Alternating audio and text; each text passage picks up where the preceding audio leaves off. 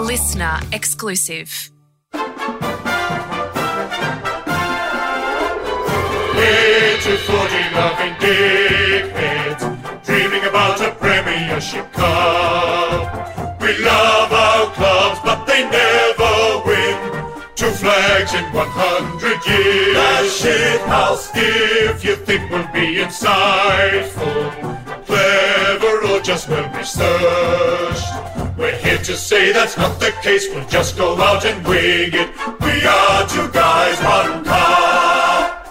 Hello and welcome to 2 Guys, 1 Cup Summer Edition. My name is Charlie Clausen and this series is called My Club. It's a series all about fandom, about the clubs we love and sometimes hate. And my guest today is the returning Adam Zwar. We did a series of My Club a couple of years ago in which you talked about your beloved Blues.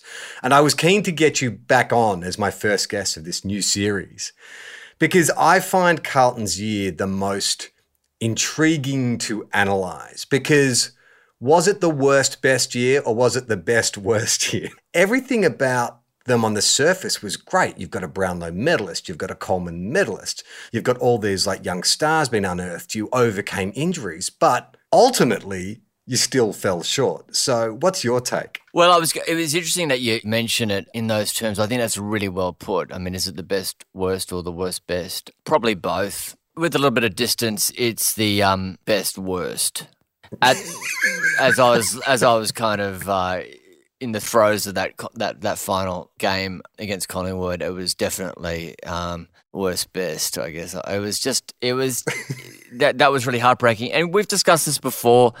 That it's very hard to actually separate your own life from the life of your football team. It's like, you take it personally. You take it personally, and it's like. It's such an absurd concept because we have no control over this at all. I mean, we're just fans, and it's a really silly thing to do to actually base your own happiness on the fortunes of your football team. Why can't I actually just like put the football team to one side? I can't. It actually permeates every part of my life. So now I look at the season. I start to get optimistic around this time of year anyway. I mean, even if we won the wooden spoon, exactly. They'll come so back. good. They're all tan. They look good. They're all training the house down, burning up the track. Best PBs they've ever recorded. So and so won the time trial. You should have seen his time trial. It was amazing. She's like, fucking hell, that by round 20, that doesn't mean anything. So they're all training the house down. We've got. Vossi's smiling. It's all looking great. But I definitely feel cursed. And I think we've discussed this on this podcast before, the John Elliott curse. And you know how I was in that writer's room with Adam Briggs, who's an Essendon supporter, and he brought something up about Carlton and the curse. And I said, oh, no, I brought up the curse. And he said, how do you know about the curse? And I went, what are you talking about? Every Blues fan knows about the curse that, some Indigenous people put on the Carlton Football Club, particularly John Elliott. And he goes, that was my auntie in Shepparton, she did that. And I went, oh, right, is there any way we can undo it? And he went, fuck no. I thought of you in that moment, that story, because when I watched that Collingwood game, this played out 1 week earlier with Melbourne. And you would have thought that in the intervening week, all you would have trained was how to protect the lead. But then they did it again. And after I saw them do it, because I didn't actually watch the Collingwood game live, but, we've got a bunch of mates who are Carlton supporters. So I was just watching the chat blow up with just like screams of anguish and stuff. So I watched it knowing what the result was going to be. Yeah. And even then in that last quarter, I was like, I just can't, the position that you were in, it's like, I can't possibly see how they're going to lose this. And that's why I thought of you, because at the end I'm like, well, this is beyond the mortal plane. We are dealing with supernatural forces. Yeah, it's Adam Briggs it's his auntie. His auntie. Yeah. Clearly. Well, I'm trying to entice Briggs onto the podcast, so maybe I can pressure him into lifting the curse, or pressure his auntie into lifting the curse. And I'll call in. I'll play the clip. Mate, yeah, exactly. It was just one of those. It's just one of those things. I mean, look, we talk about the clubs we hate. And I don't hate any clubs, I really don't, but I do dislike Essendon. And people's hating of Carlton, and I understand where you come from with that as well. I get that. We must look like a pretty obnoxious team from the outside. So I don't want to repeat myself on this podcast, but I am going to repeat myself. This is not what we signed on for, Charlie. In the early 80s. No, there's no way you guys could have seen this coming in the 80s. It was just like rivers of gold as far as the eye could see. Who could have seen this coming? But the deliciousness of it from an opposition supporter is just the tease. My dislike of Carlton, stems from the 80s when you were the dominant, but it was also it was both the teams, the players, and the administration and the club and what it represented.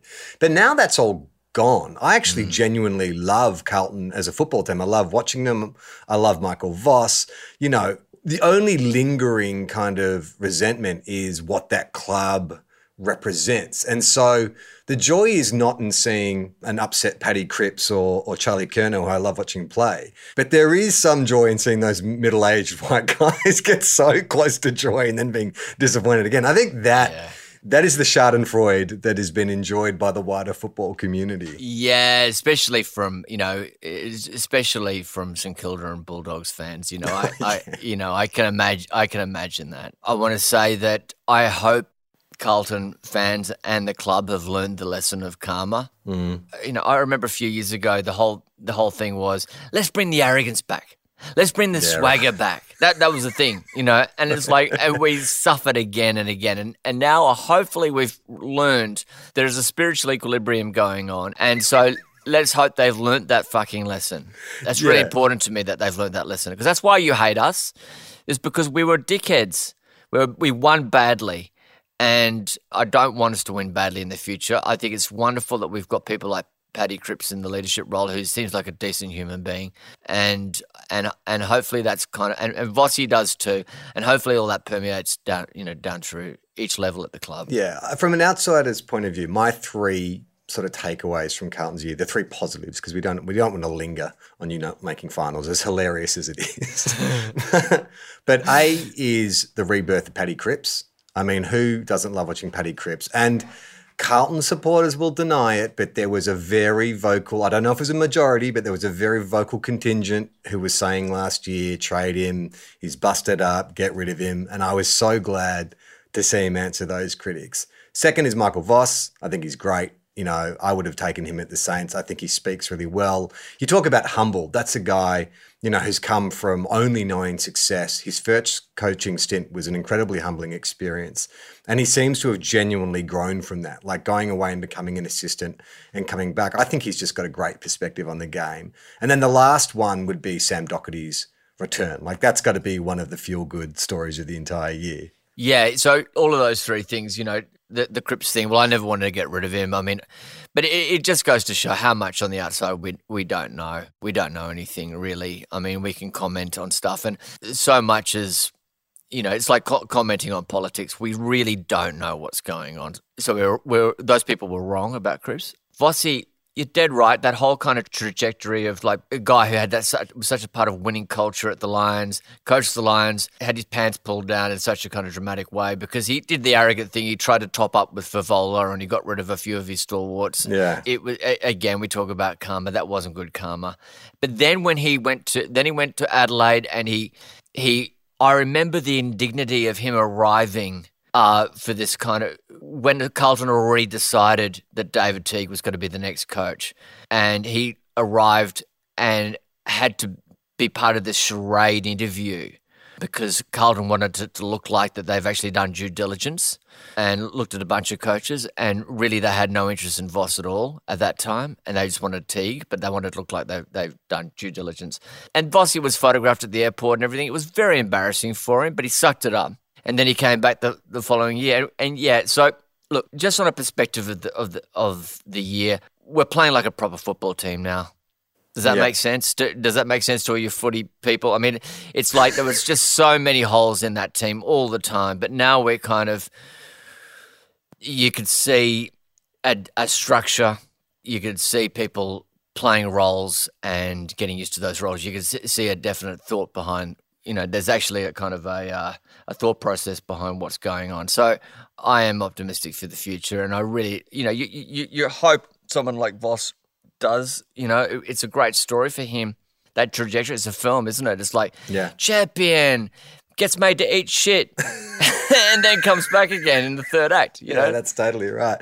I mean, I think the one thing missing from that, and you're right, they are playing like a great team, is what they overcame with injuries this year, I think has been understated, like in the long and the short of it. If it was another club, maybe like a St Kilda or Western Bulldogs, where people had lower not Western Bulldogs, but a team with lower expectations, that would be a good excuse. Like St Kilda had terrible injuries the previous year in 2021, and that was our excuse for not making finals. Oh, we just couldn't get our best players on the park. But you guys did exceedingly well without pretty much 5, 6 first choice players, available. No backline. Yeah. No, we didn't have a backline. Yeah, and it was really shaky. But in doing that, we found some good talent. But that's very true. And then when they all came good, this is what I was worried about. When all the people who were injured for basically 10 weeks of the year suddenly came back, they just didn't have that kind of game time behind them. And that may have contributed, I don't know, mate. It may have contributed to the Melbourne-Collingwood losses. But yeah, you're right. We were injured. I actually said we're going to move on from those losses. But then I remembered something you mentioned at lunch the other day, which is that you were watching that final game, Carlton v Collingwood, with your wife, who was a Pies supporter. So can you just walk me through that? I think you kind of moved away from the conversation, or someone would. I know. I deliberately extracted myself from the conversation because I wanted to hear about it on the show. Yeah, right. So what happened was Amanda and I don't like watching the Carlton Collingwood game together because it's just weird sitting on the couch. Jem doesn't have a team, does she? No, she doesn't mind. Right. So if no conflict, so you're both Melbourne people. You've had lives before you met, and she was not moving for Collingwood because she met me, wasn't going to go, okay, yeah, you're right, Carlton's amazing. I mean, it's like Montagues and Capulets, really.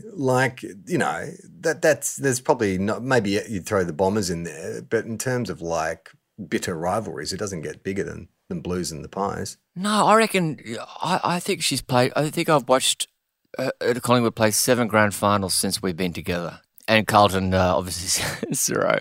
But, so we don't sit on the couch and watch it together. And let's just say, if as far as devotion is concerned, I'm at 100%.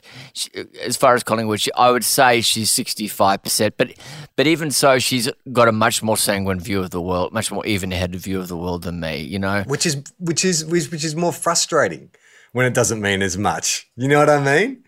Like when they can just, I hate that. She knows how much it means to me. So it's a weird, I have to sometimes remind her when Collingwood are playing. So, so I kept it quiet. I think she knew. So I think galling. I think she knew that was happening. But I kept it quiet because I was in London and it was around 6 a.m. that it started. And I purposely didn't set any alarm or anything. So I think I must have woken up at 7:30 and she was already up, and I just lay in bed and looked at on my phone, just the updates. Oh, right. And so I just was sitting there, and I just refresh, and just knew, even though we're up I don't know how many points, but I just knew it was all. I knew we were going to get mowed down.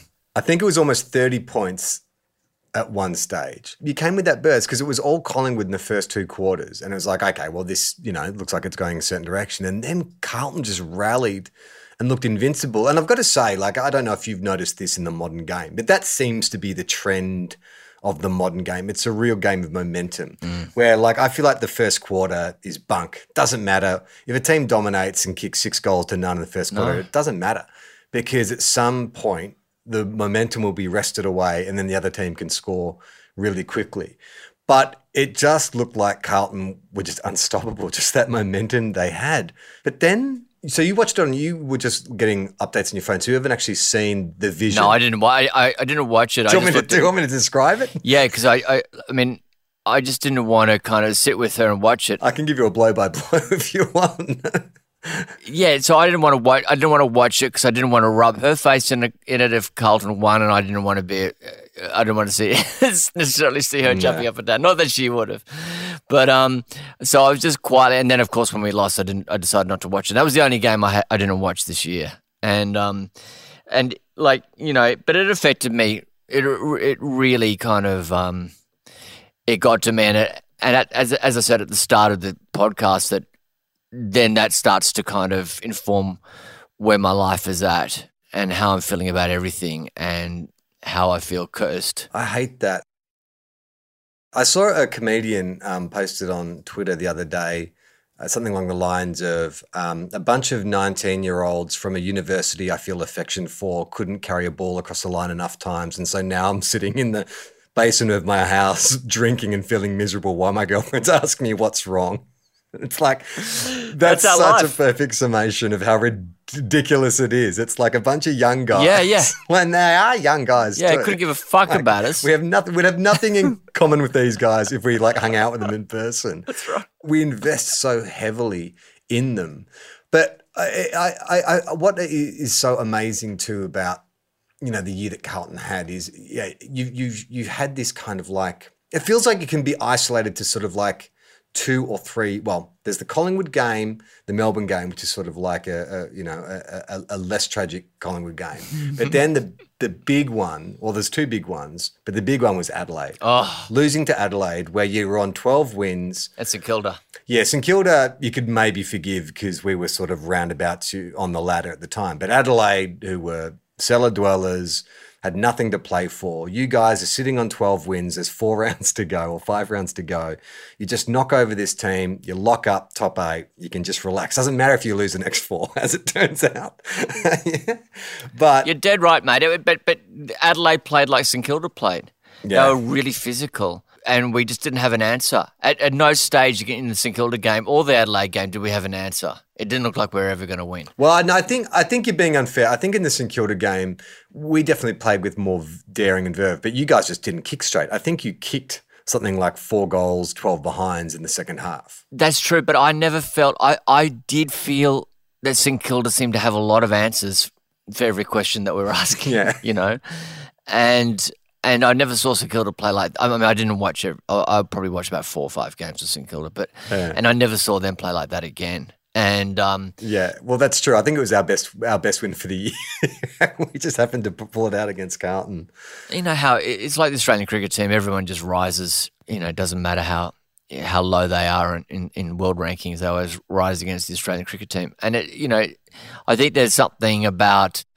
There's obviously something that makes teams get up for Carlton, because those two teams had no business beating us, and they did. You know what I think it is, and correct me if I'm wrong, but so, you know, Carlton, Richmond, Collingwood, maybe the Bombers bring big crowds to like the G or to Victorian grounds, but of those 4 teams, Carlton are the most gettable. Yeah. So psychologically, I think that would be what motivates, because you can go, yeah, we want to beat Richmond in front of this big crowd. They'll feel amazing, but they're still Richmond, you know, or they're still Collingwood. Yeah. Whereas Carlton still bring the numbers in. So you're getting that big game atmosphere, but with an opponent that there is potential to beat. That's and right. I think that's a good point. You know, like maybe a Freo or St Kilda or some of these teams that culturally are seen as being mentally fragile. Like Carlton never had that about them 20 years ago. No. Like it was the arrogance, the swagger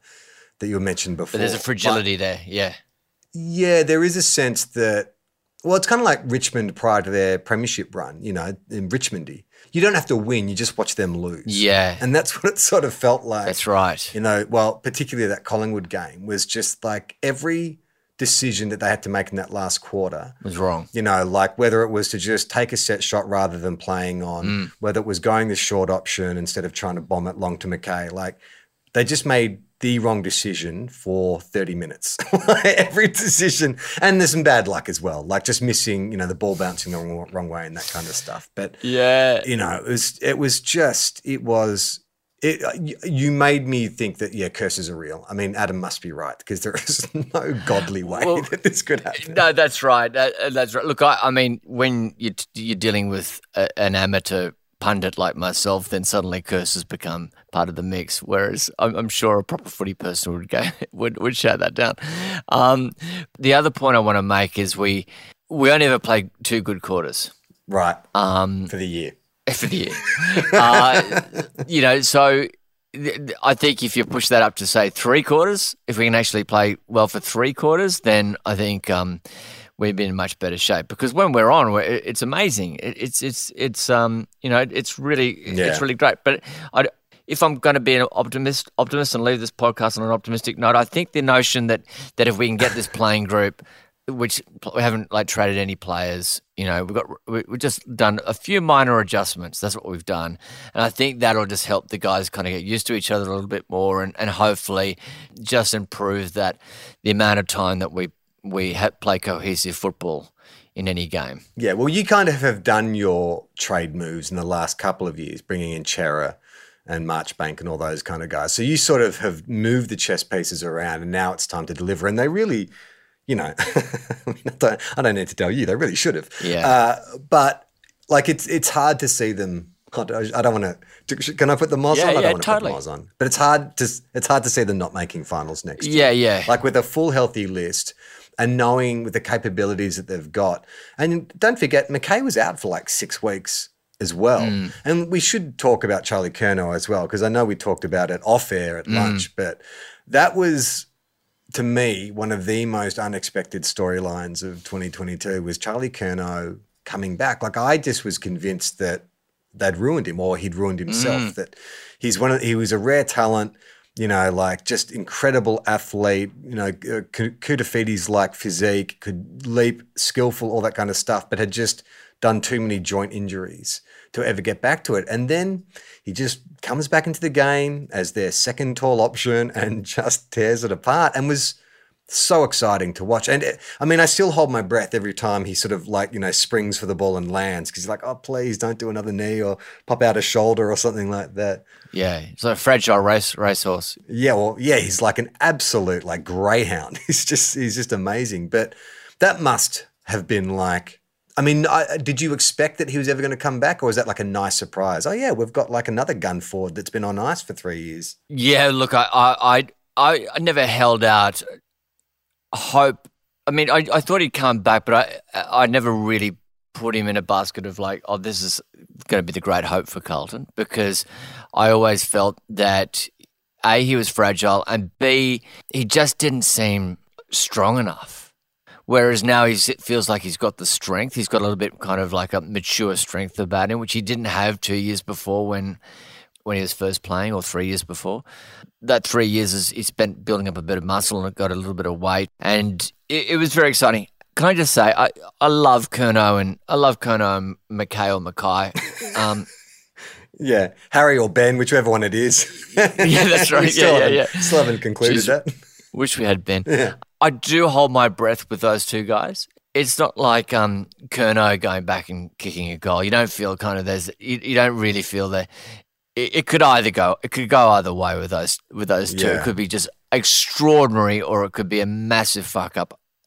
And I always want Harry Mackay to do that thing where he kicks it, goes around and kicks it. He always got that's a weird predilection that he has for such a big guy.